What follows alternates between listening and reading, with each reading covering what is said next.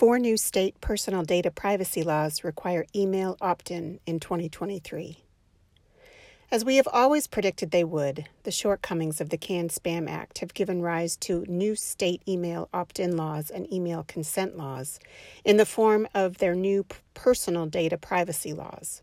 The new Connecticut privacy law, along with new privacy laws in Colorado, Virginia, and Utah, all require consent before you can send targeted advertising to someone whose personal data you have acquired.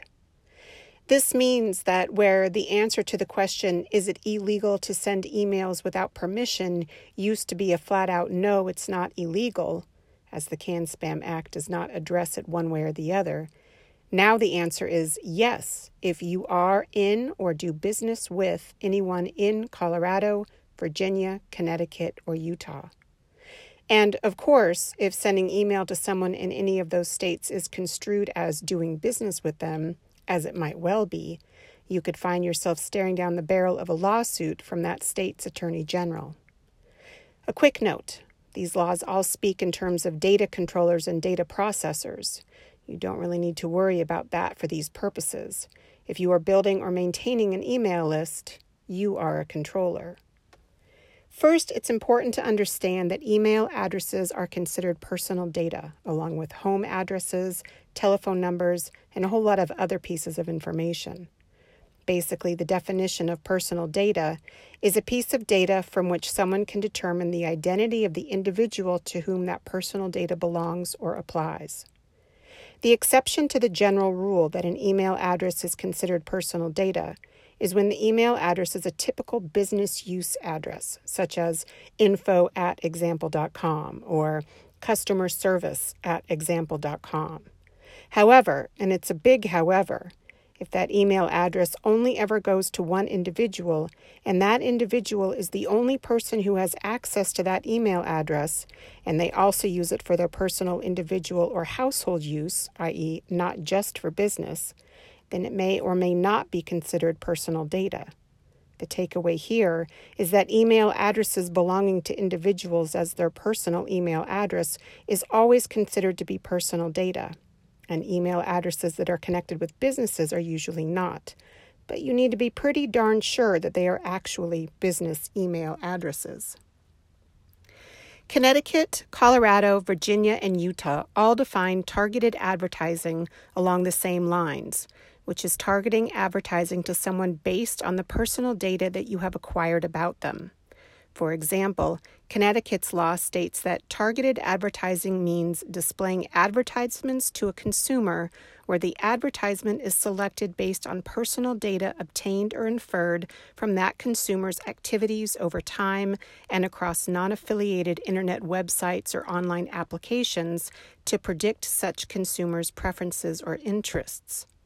At first glance, you might be forgiven for thinking that this doesn't apply to email marketing, or email lists. But think again. Nearly any method someone has for obtaining somebody's personal email address, unless the person has personally given their email address to you, involves your acquiring or inferring that email address from websites or online applications. Did you find their email address on a dog training website and now you want to send them information about your new dog halters? That's targeted advertising based on their personal data being on that website. Did you get their email address by acquiring a mailing list of people who signed up for or attended an alternative energy trade show and now you want to send them information about your solar panels? That's targeted advertising based on their personal data being on that mailing list. Did you buy a mailing list of people who attended a retirement seminar and now you want to email them information about your financial planning services? That's targeted advertising based on their personal data being on that mailing list. Do you see how this works? All of these laws boil down to a couple of things. 1, they require that you disclose what you intend to do with any personal information that you have collected about someone. 2, they require you give the person the opportunity to opt out of any of the uses that you have disclosed to them. And 3, they require that you not use that personal data for anything other than what you disclosed at the time of collection unless you get the affirmative consent of the person for that new use. This closely tracks GDPR, and what it means in plain English is that if you don't tell someone that you intend to put them on a mailing list at the time that you collect their email address from them, then you are prohibited from adding them to a mailing list unless you first get their affirmative consent. You can read the actual relevant portions of each law, as well as find links to the laws by searching for the term Connecticut on our site. But what each of these says boils down to this. You must tell someone that you are planning to put them on your mailing list before you put them on your mailing list, and at least give them the opportunity to say no, if not to affirmatively opt in.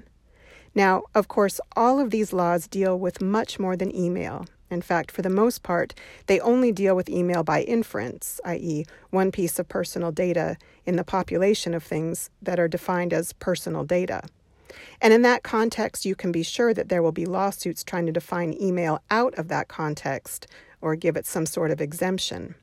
But unless and until that happens, you would be well advised to make sure that all of your mailing lists have been built with and only with consent for this and so many other reasons. For more information, visit us at gettotheinbox.com.